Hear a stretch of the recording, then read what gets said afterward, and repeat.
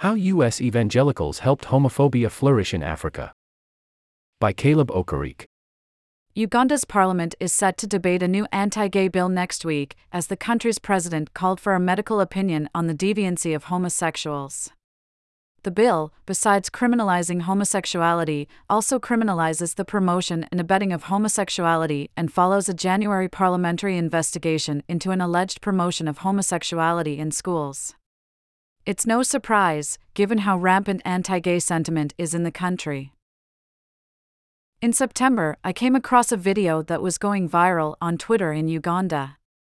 In the video, 26-year-old Elisha Makisa, who is reported to have been previously imprisoned on defilement charges, speaks for a little over 8 minutes detailing how he was lured as a minor into acting in gay porn by Sexual Minorities Uganda, SMUG, a non-governmental organization, NGO, based in Kampala working to support and defend LGBTQ+ persons in the country. The video caught my attention for several reasons. The first was the anti-gay rhetoric it catalyzed in the following days and the corresponding moral panic. In the ensuing conversation on social media, SMUG was defined as a threat to children that parents had to watch out for. One Twitter user, @Ashurnamania, wrote, "Uganda must be for God Almighty, not for bum lickers the gays." SMUG, an NGO, is recruiting young children into homosexuality and acting the gay.